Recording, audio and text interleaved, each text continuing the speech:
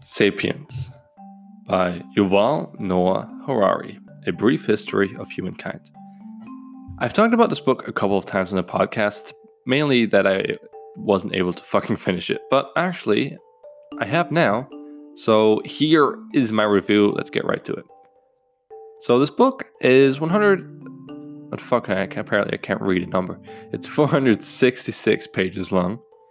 It is a, what does it say? The million copy bestseller. And the reason I got this book, because I saw it recommended from a bunch of famous and successful people, so I thought I might as well check it out. So here's what the book is about, and I'll read the back page to give you a good impression of it. Fire gave us power. Farming made us hungry for more. Money gave us purpose. Science made us deadly. This is a thrilling account of our extraordinary history, from insignificant apes to rulers of the world. Now, I already touched upon that this book is pretty famous and is recommended a bunch. Now, here's some praises that the book's got. It's written on the book, and here's some of the famous people which praise the book. So, first of all, Bill Gates. I would recommend Sapiens to anyone who's interested in the history and future of our species. Then we also have Barack Obama. Interesting and provocative. It gives you a sense of perspective on how briefly we've been on this earth. And then there's some other praises by people I've never fucking heard of before. And then there's Chris Evans from BBC Radio 2. It's not even BBC 1. So, yeah, this book is quite popular. Now, if you didn't catch it before, this book details the history of humankind, and it's from the perspective of world history. This does not focus on a specific country, which I thought was quite interesting, because depending on what country you live in, your history is very centered on that country. So if you live in America, you'll have US history, although you do have world history in America, which you do not have in Germany. Then in Germany, where I live at the moment, we just have normal history, and most of it's German history, and a lot of it's Holocaust. So you don't really get a perspective of, what actually happened around the world during many times. And it also covers things like the Ice Age, Stone Age, which you never really hear anything about. And it goes all the way until the future, and it talks about, well, it raises some interesting questions about our future. And I'm going to read some excerpts at the end of this. So here's how the book develops content-wise. So it starts off talking about the cognitive evolution. Now, I believe this is how we developed from apes into humans, but I can't say for sure. It took me so many, let's say, probably 3 months to read this book. But I'm pretty sure this details our first development from developing from apes into humans and our first human years. Then the next part is the agricultural revolution. Now, that is quite interesting, and what I found really interesting about this was that the agricultural revolution was not portrayed as something amazing, like a step into the future. This is a great development for our species, but it more displayed it as a negative development, which only brought negative effects for the people at the time. So it's a different perspective, and this book takes a lot of uncommon views I hadn't heard of before. Then part 3 is the unification of humankind. So this talks about religion, success, perhaps also globalization. I'm not that sure anymore. Then the 4th part is the scientific revolution, and that talks about our very recent years and also about the future. And that was very interesting and very cool. So it basically, to sum it all up, because I cannot read the chapter and remember exactly what it talked about in that chapter. It talks about the whole broad of humankind at different stages in their development, from our development when it started, from that weren't also the only humans, but there were also Neanderthals and different, perhaps I think the name was genus of humans, different kinds of humans. Then how the agricultural revolution starts. Then how globalization happened and the industrialization happened. Then we found science. So it says, it's about what the cover says. It's brief history of our humankind. Now, let me get right to my rating of this book. Since this is a personal development channel, and I want to tell you, or give you my impression of how valuable I think is this book to you. So, I give this book a 7 out of 10. Why? Well, first of all, 7 out of 10 isn't low. It's like a high, medium. It's medium high. It's not super great, but it's not super low. Now, here's the criteria I used. I just realized I wrote criteria completely wrong with a K. The criteria I used was how long was the book? How fun was it to read? What knowledge could I gain from it? General knowledge. How practical was the knowledge? So from a personal development perspective, what practical, applicable things did I learn from this book? Did it increase my understanding of something? So let's say I read a book about fishing, and after I read the book, I don't understand fishing better than I did before. How to fish, why people fish, the methods, which is basically the first thing as a former. I don't understand that better after having read that book. That was a shite book. And then how good were the explanations that even everyone, like a dummy like me, can understand. Now, here's why I give it a 7 out of 10. The reason it's not a 9 or 10 out of 10 is because it has absolutely zero info that will really help your personal development minds. There's no techniques or tactics how to really become happier or better as a person. Now, it makes you ask some provocative questions, and makes you think about your life, about your reality you're living in, the world you're living in. It really brings up some thought-provoking questions. I'm trying so hard not to burp right now. What the fuck? So it's good in that respect, but it doesn't have any practical techniques, which would be contrary to perhaps some of the Kriya books or Kriya Yoga books or Deep Work, 12 Rules for Life. I'm just reading all the book titles. I have a bunch of books on my shelf over there, which probably half of them I haven't read yet. They have applicable things you can do. Oh, do this to develop a happier life, a better mindset. Do this to get this.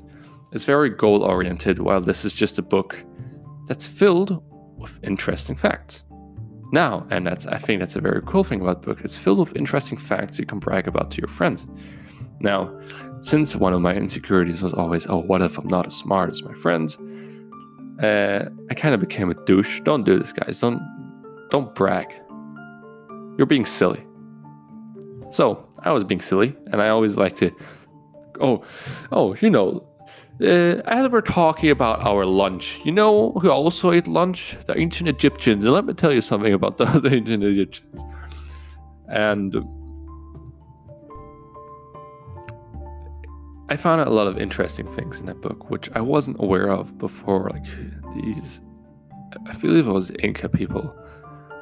If you read this book and you're like, it wasn't the Inca, it was the Bravoslas who invented the first proper language. All right. Probably. But I believe it was the Inca people who communicated over tying knots into strings. And I believe when they were invaded after, was it by Columbus?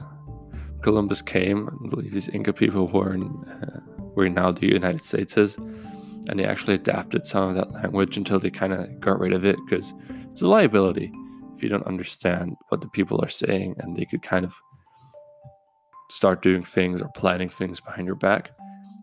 Now, I believe some people in some Arabic countries came up with math, and it talks about like the world travel And you could see a comparison side by side between one of Columbus' ships and one of the Chinese emperor's ships. And the Chinese emperor's ship was so astonishingly massive. Like it's hard to fathom how much bigger that ship was. That was crazy. And it has a bunch of very interesting facts like this. Things you didn't know before. That's not only trivial stuff. Some of them is more meaningful when it starts talking about, well, what is our financial system based on? Why is money worth anything? Or is it actually even worth anything? Is it only a fiction of our mind? All our government systems and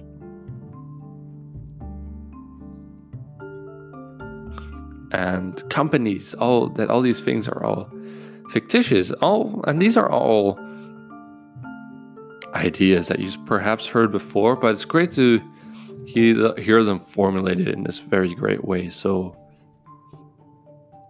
it kind of makes you rethink things. You already somewhat knew before, but you didn't quite realize it.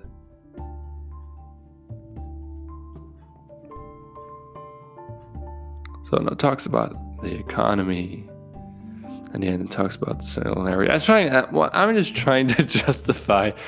I remembered something. It was filled to the brim with information and facts. The whole 466 pages.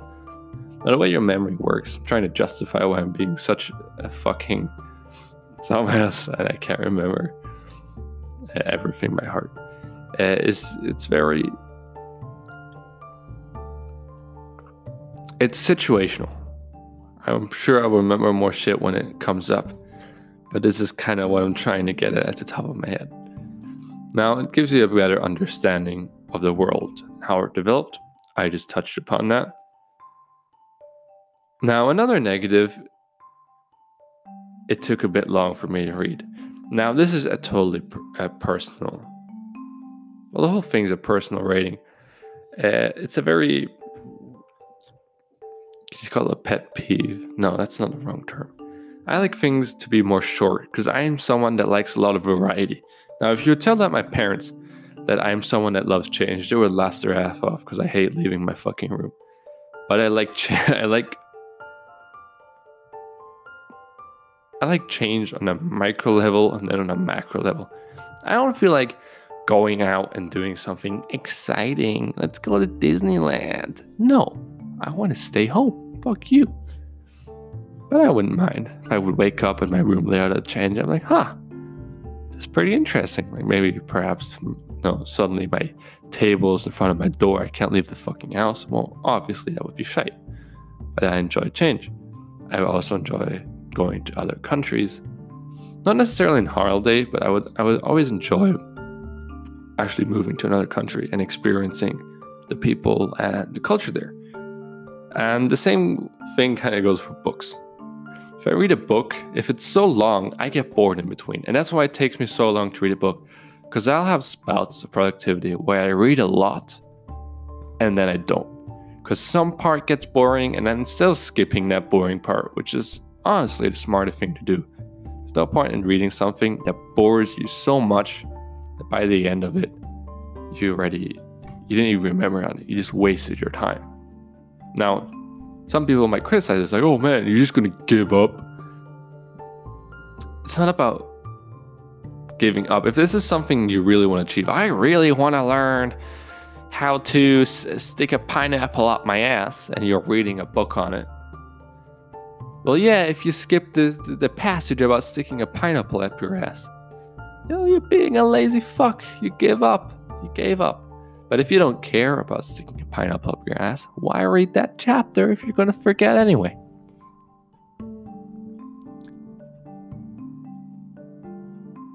So either this is just me not being dedicated enough, and that's why I'm complaining about this book being too long, or it was just a little bit too long.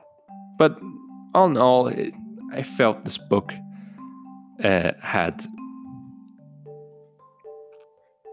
was filled. I'm repeating myself. This book did not have many boring passages. This book was filled with knowledge every page. There's no page wasted your time. That's what I'm getting at here. So you don't have to worry that you're going to get this book. And then there's going to be some pages talking about how to stick a pineapple up your ass. Like, I don't buy this book for this shit. Why is he talking about this now? That's not how it is. It's interesting. It's the nature of those things are some things will interest you more. Some things will interest you less. Now, another big positive about this book is that it gets you to ask thought-provoking questions about your current life, about how the world currently is, and about where our future is going to head. All right, that was good. I'm going to drink something real quick. So he talks about biological engineering. That's the proper term. He talks about singularity. He talks about cyborgs. And this is only in the last few pages, but I thought that was really... It made me think about things in a new way. Now, listening to Joe Rogan podcast, I have heard things. I've heard he has had people on who work in the fields of an age field, in the field of extending people's lifetime, and they say, yeah, maybe in our lifetime we will be able to make immortal humans. But reading this in the book again, talking about how this will change and actually impact the world, the options we have, we will basically be a god. And that's easy to say, but really, when you really think about it, when you read the book, you get a totally different impression of it. But it's also honest. He also says the predictions about our future have almost always been wrong. So maybe these predictions, that the singularity and other things will develop in these certain ways, are also wrong. But we won't know until we're actually there. So he's honest about that as well. And I thought Yuval Noah Harari gave a very nuanced and multi-sided, well-thought-through perspective on everything he talked about. He did not just say something like I and most people do, which we kind of maybe thought about for a little bit, but we're not sure. No, he really thought about these topics, and he really gives you different perspectives you normally wouldn't hear. And he's not scared of saying truth about them. He's completely honest. And this comes all the way to when he talks about gender differences and inequality. His very honest opinions, but also quite logical and reasonable opinion. So let me read you some excerpts from this book, which I thought were quite notable to me, which really was stuck with me. There were more than this, but these are the ones which I really remembered to mark, and which might be of some value to the listener. And perhaps this will give you a quick look into what the book's like, how he writes, what kind of style he writes in, and what kind of content you can expect. So in this chapter, he's not necessarily talking about happiness. He has another chapter that only talks about happiness, which was really interesting. But here he talks about, I believe this is a chapter where he also talks about the agricultural revolution, which he calls the history's biggest fraud. And he's explaining why an easier life doesn't mean, or the pursuit of an easier life doesn't mean a better life. So let me read this excerpt. The pursuit of an easier life resulted in much hardship, and not for the last time. It happens to us today. How many young college graduates have taken demanding jobs in high-powered firms, vowing that we will work hard to earn money that will enable them to retire and pursue their real interests when they are 35. But by the time they reach that age, they have large mortgages, children to school, houses in the suburbs that necessitate at least 2 cars per family, and a sense that life is not worth living without really good wine and expensive holidays abroad. What are they supposed to do? Go back to digging up roots? No, they double their efforts and keep slaving away. One of history's three iron laws is that luxuries tend to become necessities and to spawn new obligations. When people get used to a certain luxury, they take it for granted, and they begin to count on it. Finally, they reach the point where they can't live without it. I thought this excerpt was notable because I'm finished with school soon, and I have to really think about what I want to do in my future, what I want to do with my life.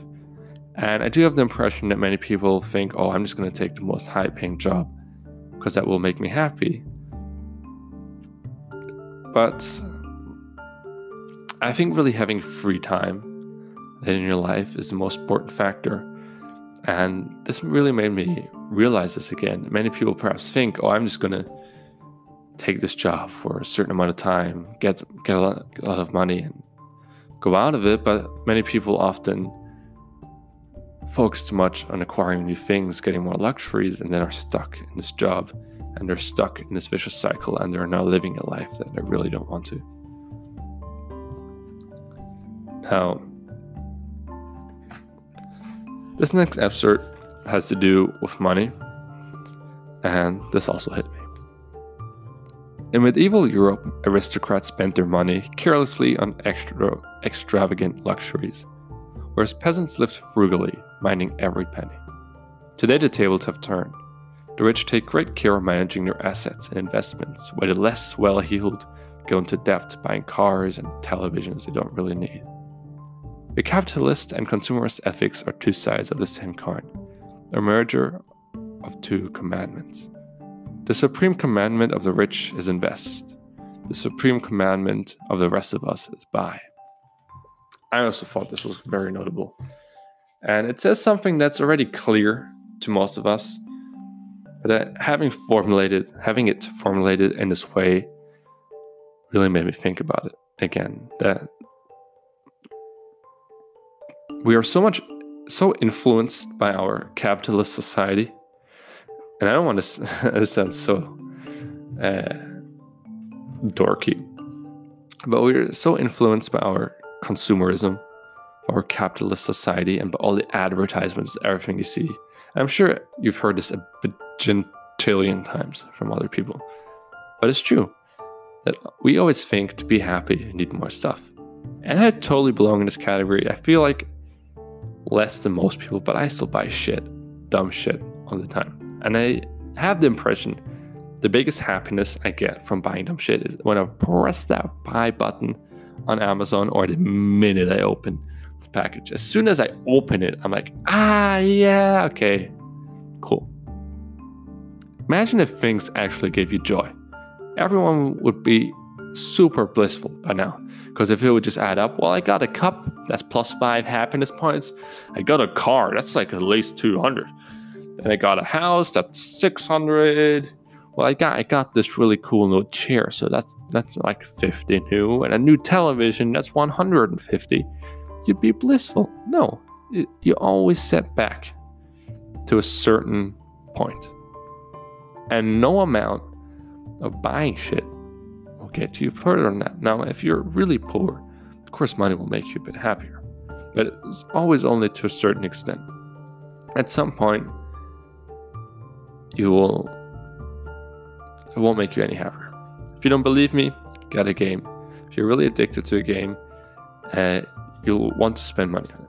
Like, oh, I just want this one skin in this game. It's so cool.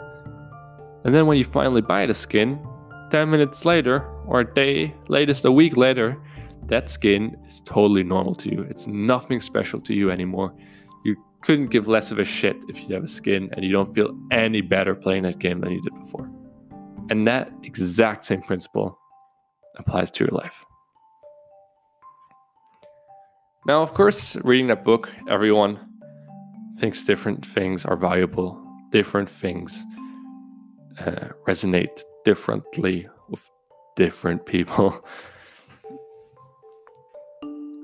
But I hope that gave you a good impression of the book. This is my review. 7 out of 10, all in all decent book, filled with interesting facts and knowledge, brings up thought-provoking questions, doesn't have any practical actions you can act upon to make your life better, but that's not necessary in every book.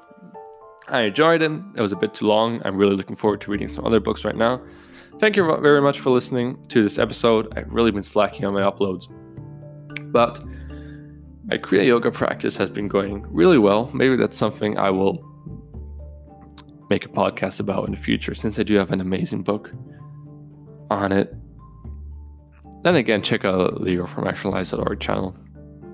I'm not affiliated with anyone or anything. If you want to sponsor me, go ahead. I would be very happy about any kind of sponsorship. I don't need it though. I do this for the most part for just because I fucking enjoy doing it. And that's all I have to say. I will try if I can link a link to the book in the description. It doesn't always work as easily, so I'll have to try. And I will for sure try and link the author's website in the description. If you want to check it out, do it. I'm not affiliated with him, as I have said just 5 fucking seconds ago. And thank you for listening. I shall see you in the next episode.